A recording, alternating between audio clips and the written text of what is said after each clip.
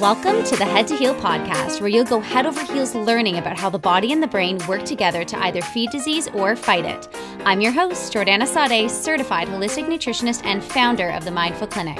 With a background in nutrition, behavioral neuropsychology, and hypnosis, I'm going to walk you through the root cause of your symptoms and disordered behaviors. The body has an innate ability to heal. No one is destined for illness, and most, if not all, disorders can be reversed.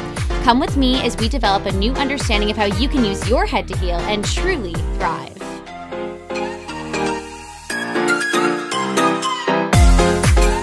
Hey everyone, welcome back to the Head to Heal podcast. I'm your host, Jordana Sade, certified holistic nutritionist, hypnotherapist, and founder of the Mindful Clinic. I want to preface this episode and all future episodes by saying that I am not a medical doctor and you should always seek help from a physician before beginning any new health regime. Okay, let's dive in. So today we're going to talk about my top 5 totally free ways to normalize your hunger.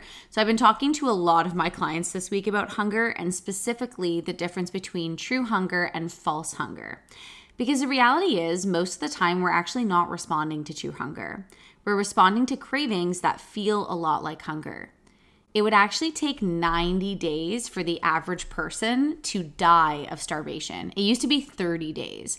And this was actually a recent study. And so in these 90 days, like the average person has so much extra stores that they would be able to survive for 90 days without dying, without any food. And so this is a really prominent and important statistic. And I find it really interesting because a lot of the narrative that I hear with my clients, especially the ones that are working on emotional eating or normalizing the relationship with food, is they hear, I was starving. And I think we need to be really careful with the words that we use when we describe hunger.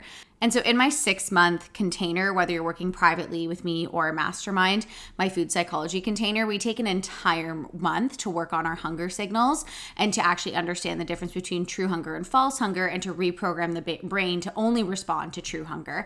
And so I'm obviously not going to go into detail like that in this podcast, but I did want to give you guys my top 5 totally free ways to normalize your hunger. And these are things that you can actually start doing right now.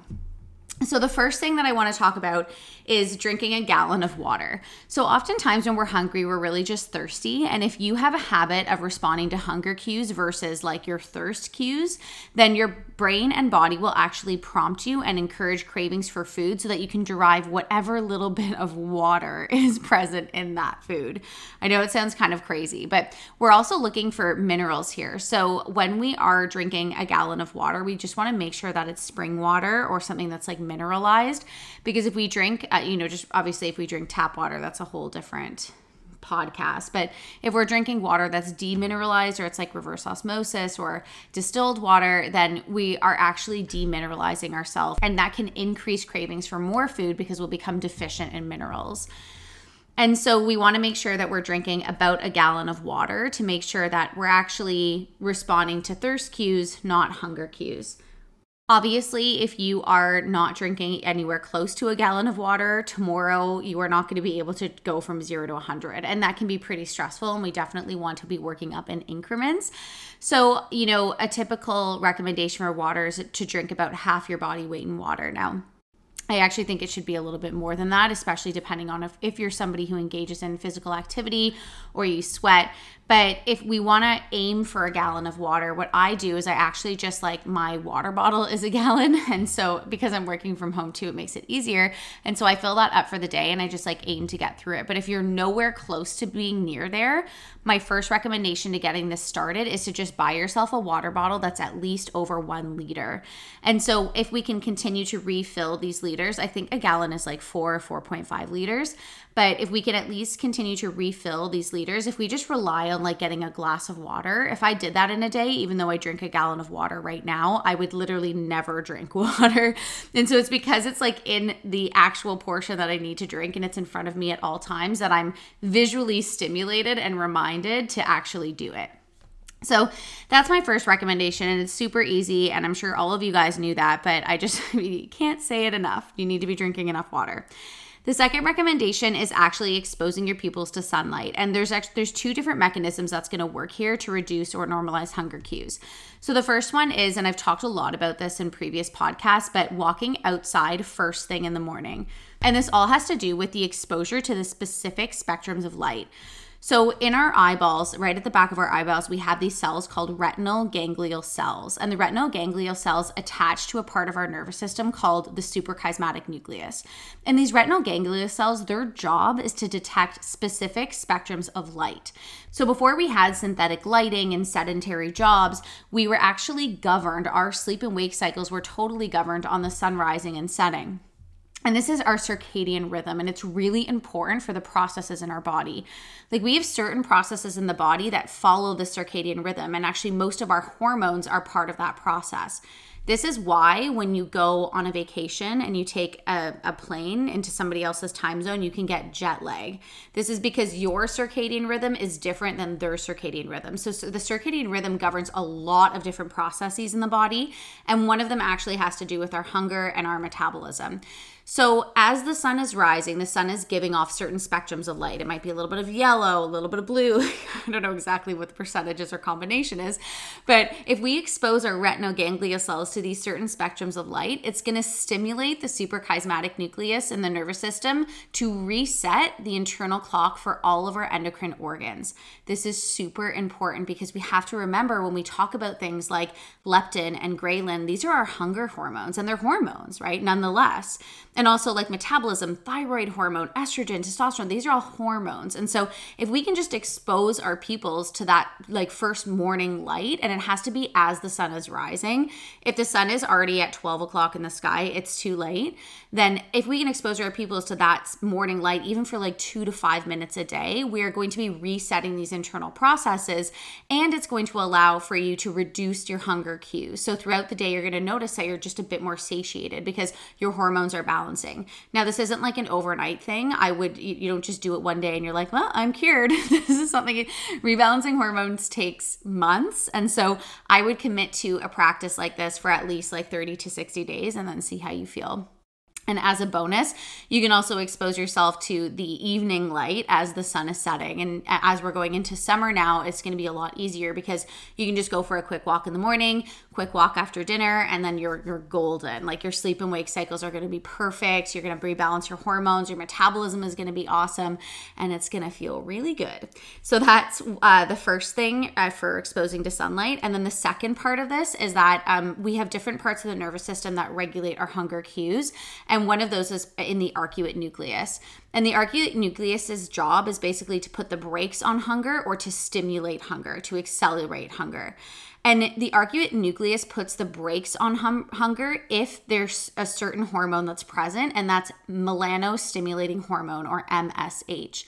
If you're familiar with any science verbiage, you'll realize that melanostimulating hormone is directly related to the sun. So if we can expose ourselves even during the day to more sunlight, the brain's going to release melanostimulating hormone, and melanostimulating hormone is going to stimulate the arcuate nucleus, which is going to put the brakes on hunger. This is why in the summertime we are a lot less hungry than in the wintertime. And actually all animals have this as well as humans. So you might notice that once like fall is over and in the winter season, we might be more inclined to eat more often and pack on those pounds because we are not receiving enough sunlight. And I saw this firsthand when I went to Jamaica in December. I was barely hungry, even though I had like an excess of food, and I was pregnant at the time too. And so we had these like 24-hour buffets, and I just felt so satiated by the sun. And so this is like one of the other processes. So the first recommendation is water. The second is sunlight, and there's two kind of mechanisms there. And the third top tip is going to be delaying hunger cues. So I mentioned at the beginning of this podcast that oftentimes we're not responding to true hunger, we're responding to cravings or false hunger. So what delaying hunger cues means is it's when we hear that first ping for hunger. It's like the brain's like, I want to eat something. We want to delay that process, because if every time we hear that like craving or that desire to eat, we respond to that craving by eating something, we reinforce a very strong habit craving, eat, craving, eat, craving, eat, until we actually don't even really hear the craving. We just end up in the kitchen and we're like, we've already eaten a whole bag of chips and we don't even know how it happened, right? And so this is because, this is a learned experience. This is classical conditioning and it's learning by association. So if we have that craving or desire to eat, and instead of saying, no, I can't eat, if we fight the craving is going to get louder because the brain perceives that craving as being related to survival. Like all eating habits are related to survival. It's just that we're actually not in survival mode 24/7 hours a day, right? Where the brain actually feels like if we have this constant habit of eating continuously, the brain is like, this is related to survival. I need this amount of food. And it actually doesn't. Like you can go 90 days without eating, right? And so you've just trained your brain to believe it needs a certain amount of food when it really, really doesn't. And so if we can hear this craving and if we fight the craving, the brain's going to feel scarce and it's going to go into panic mode. It's going to be like, oh my God, this bitch is going to starve me. Especially if you've been on diets before where you have experienced like really not listening to your hunger cues. It's if you hear the craving and you're like, no, I'm on a diet. I'm not eating. I'm not going to reinforce this craving. Then the craving is going to start to speak louder because it's going to be in scarcity mode and it's going to feel like an emergency. Okay. So, but if we hear the craving and we can just say, okay, I hear you. I'm just going to come back in 10 minutes. Let me just write this email first. Let me go and get a glass of water. Okay, like we want to hear the craving, we want to acknowledge it, and we want to just be like, let me just do something first. So by doing this, we're redirecting the nervous system and we're actually going to teach your nervous system to prioritize certain thoughts. Because the reality is if you've eaten at any point in time in that past 24 hours, that craving is not true hunger, okay? And so if it's not related to true hunger and you're not reinforcing it right away, eventually the craving will go away because it doesn't serve a purpose. It's like if you have an animal like a dog and the dog comes to a stray dog, let's say, and he goes to this one house because these people feed him. So he goes to the house, the people feeds him, and the dog's like, all right, now I know I can come back to this house. It's a learned experience. So the dog comes back to the house, the people feed him. Great. Now we have a strong association. But if the dog comes back to the house and the people don't feed him, the dog's going to be like, okay, I'm going to come back, right? Like I'll go away and I'll come back.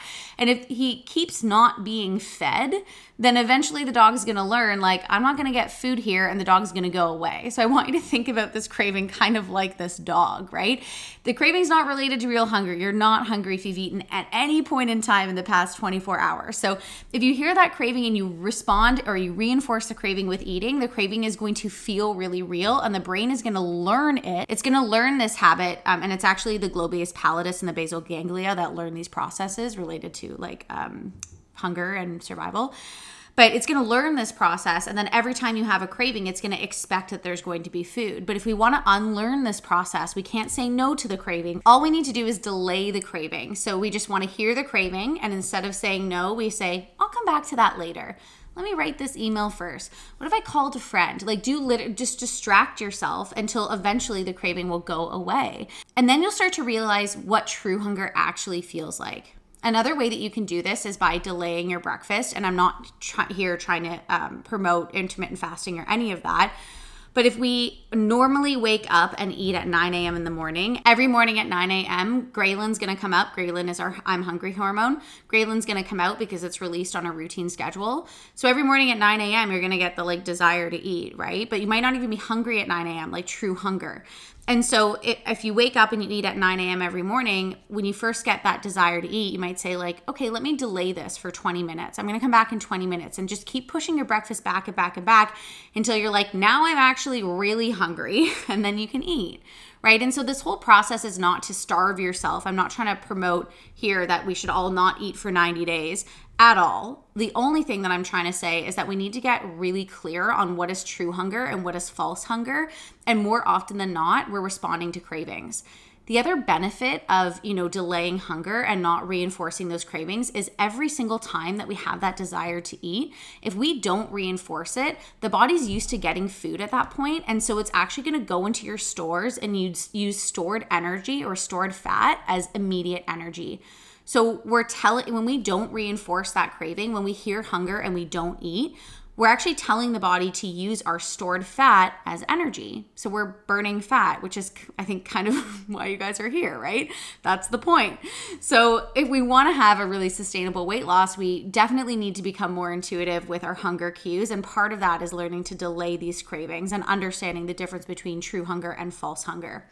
I've also described this exercise that I do with my clients on multiple podcasts. I was just interviewed on another podcast and she just posted about it, so it reminded me. But you can also do the broccoli test. So if you get that first craving to really determine if it's true hunger or false hunger, you can hear the craving and say, would I eat raw broccoli right now? Or would I eat like steamed broccoli with like no toppings? And if the answer is yes, if you would eat that like very bland vegetable, then you're probably hungry. But if the answer is no, if you're hungry for something specific, like I want something crunchy, I want something sweet, I want something salty, you're opening up your cupboards and you're like, not that, that's not real hunger. Real hunger is like, I need to eat right now for survival. I'm going to tell you a funny story. So when I met one of my favorite clients, she's so sweet. We haven't worked, she's been done the program for a while. But the first time that I met her, we did her intake session and I was trying to get a better sense of what her eating behaviors were like. So she was telling me, she woke up and she ate breakfast and then she was meeting her friend for lunch and it was a 2-hour drive to meet her friend.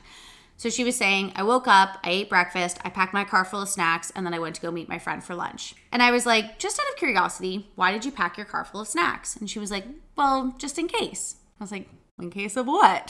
She was like, well, in case I got hungry. And I was like, yeah, but you just ate and you were going for lunch. And she was like, well, what if the car broke down?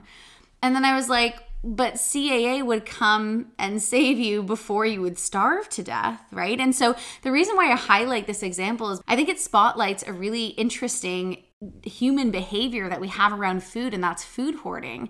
It's like you will never, ever be in a situation where you're not going to have access to food for so long that you'll die. And so we need to be really careful and really aware of our behaviors and tendencies as it relates to food. If she didn't pack her car full of snacks, the nervous system might have felt like, oh my God, I'm hungry. It might feel like an emergency. But the more that we can practice hearing that signal and not reinforcing it and being like telling the nervous system, hey, you're safe here, we're going to be okay. We're going to get food soon, right? Hunger is not an emergency. The more that we can train the nervous system to only respond to true hunger cues. Okay, I hope that made sense to everybody. But like I said, this is it's an extensive process and we definitely spend a lot of time doing it at my mastermind and my private coaching and rewiring the nervous system so it just gets a bit easier. But just right off the bat, one thing that you can do to help this process along is just to delay your hunger. The fourth recommendation is working on the dopamine receptors. And so my recommendation, like the top tip for you that you could do, is do something creative or listen to music. And that's because these creative experiences are going to help the nervous system to release dopamine. And a lot of times when we are feeling the desire to eat, it's because our nervous system wants dopamine. Our nervous system just wants a hit of something. It just wants to be happy. Like I said, if you've eaten at any point in time in the past 24 hours, you're likely not really hungry, and you would give your body an opportunity to use your stored energy or stored fat as energy.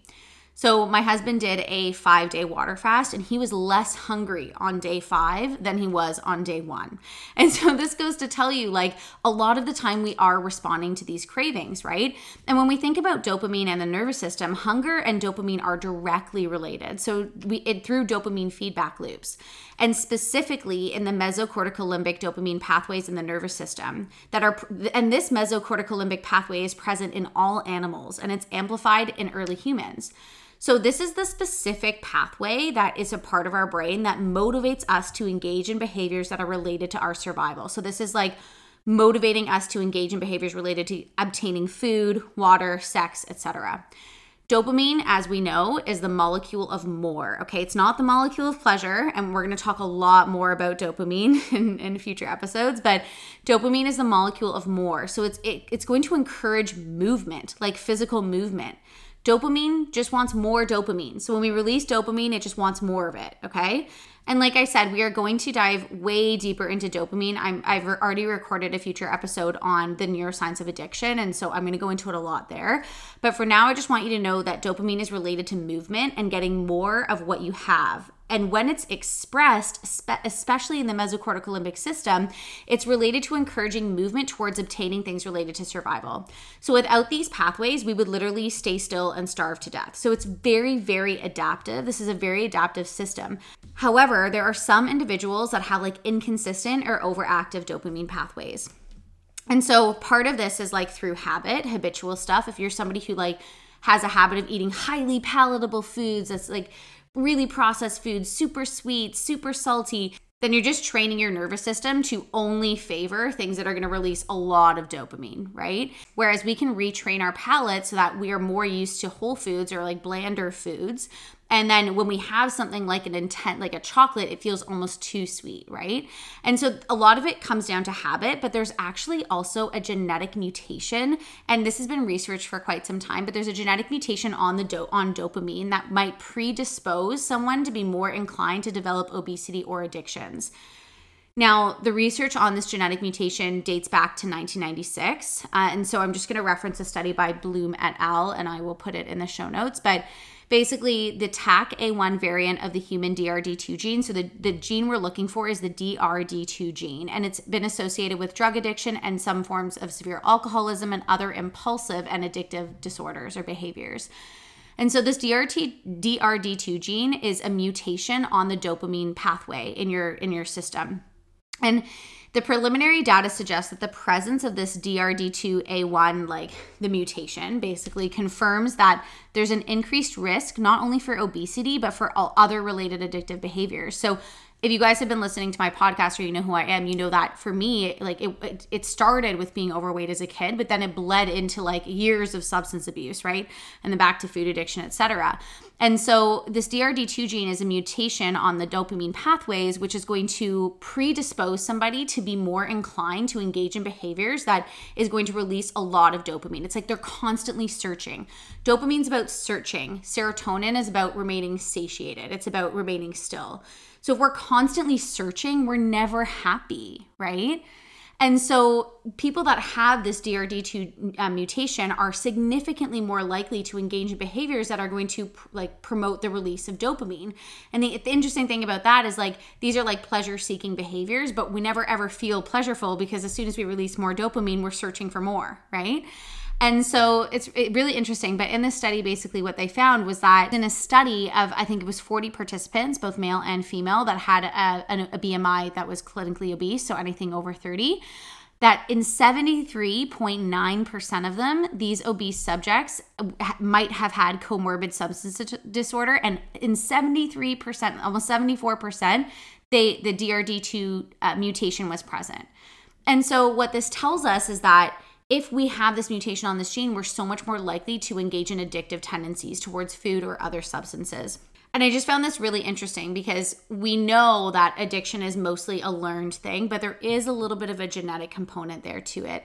And because I'm of the mind frame that addiction is like not the disease model, I'm very much so of the Dr. Gabor Mate type of model where it's, related to trauma and self-soothing, and addiction is really an answer to the problem, not the problem itself. But we can't deny the science here, and there is a specific gene that would predispose you to be more likely to be obese or engage in these addictive tendencies, and that's the DRD2 gene.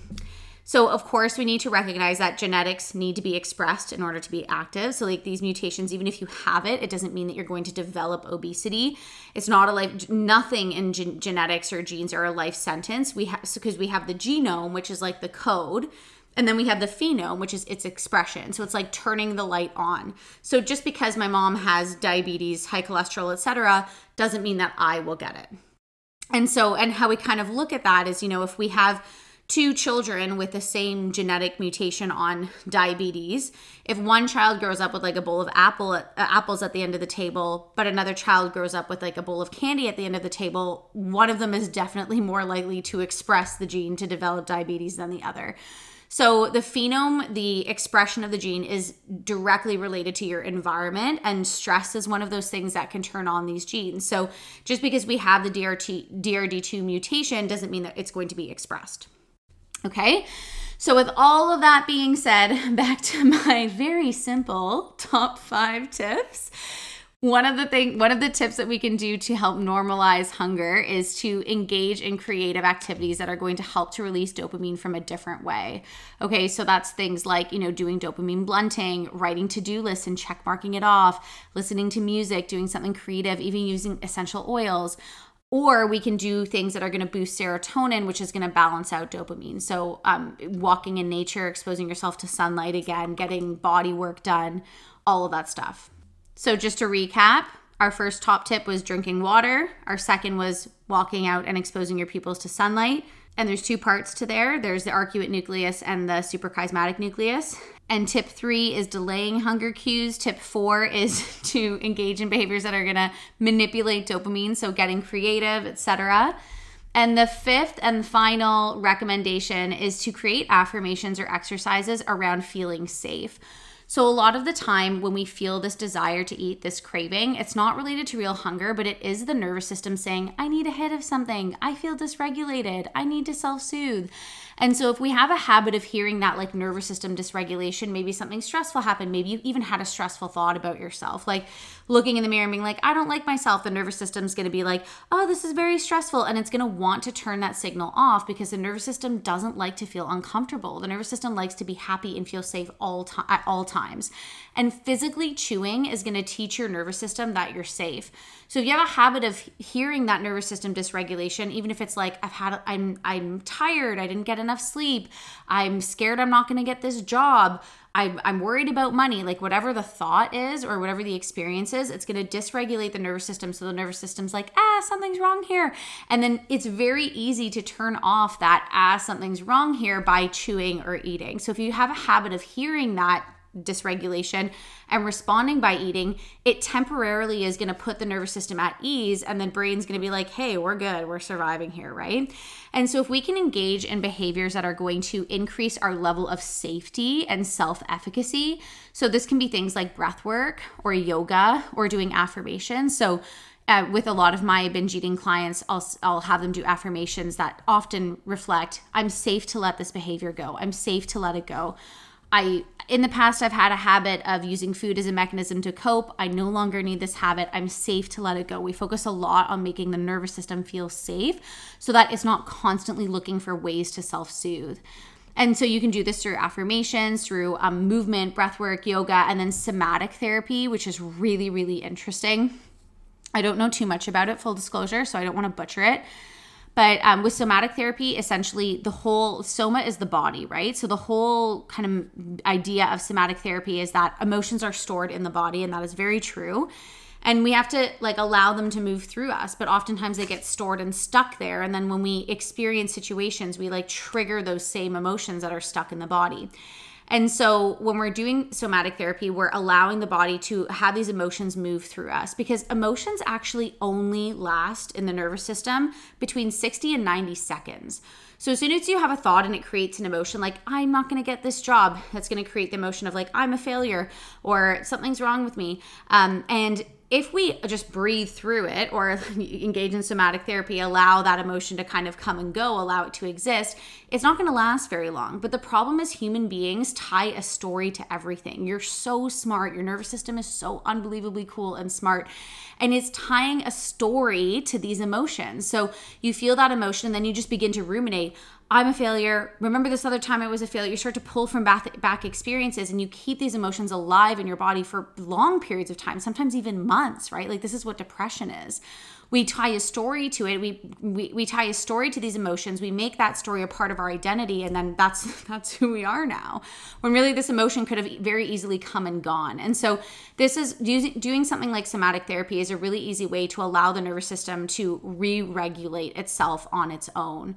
And this is just by allowing these emotions to come and go and using the body to release these types of things. So anyways, those are my top 5 tips. I hope that was super helpful for you guys. Right now, we've just launched the Mindful Microdosing course. It'll be available until the end of April. I've done a whole podcast on microdosing if you want to hear it. If you're interested in working one-on-one right now, I'm only taking private clients or the group mastermind, and the group mastermind has a 5-month wait list. So if you've always wanted to work with me, but you can't afford the private coaching, the group mastermind is really the best place for you. You're going to get the exact same type of treatment. We're going through the same exercises, same nervous system regulations, same reprogramming stuff, just in a group setting. And the benefit of doing it in the mastermind is we have that sense of community as well. So you're learning from one another. And right now my mastermind ladies are doing so well, and I'm so proud of them, and I'm so excited. And if you're somebody who wants to work more privately and one-on-one, these are for my more severe treatment-resistant disorders. So this is like diagnosed addictions, mental health conditions, and eating disorders, specifically binge eating disorder. I don't work with anorexia. Then you would be filling out an application to work one-on-one. Okay, I hope you guys found that valuable. I can't wait to hear all about how you're using these free tools in your life. And it's funny because they are free, so there's like really no excuse, but I find that even with my clients who are paying for my services, when I offer these free tools, like people just don't stick to them. And like, that's such a mistake. You know, you have the opportunity to do this. And so I'd love to hear it. Hit me up on social media, send me an email about how these free tools have normalized your hunger over the course of this summer, over the course of the next couple months. And don't forget to like and subscribe and share this episode with somebody who needs it. Subscribing truly keeps this information free and available to everyone. Okay, guys, I had so much fun today, and I can't wait to see you next time on another episode of Head to Heel. Bye.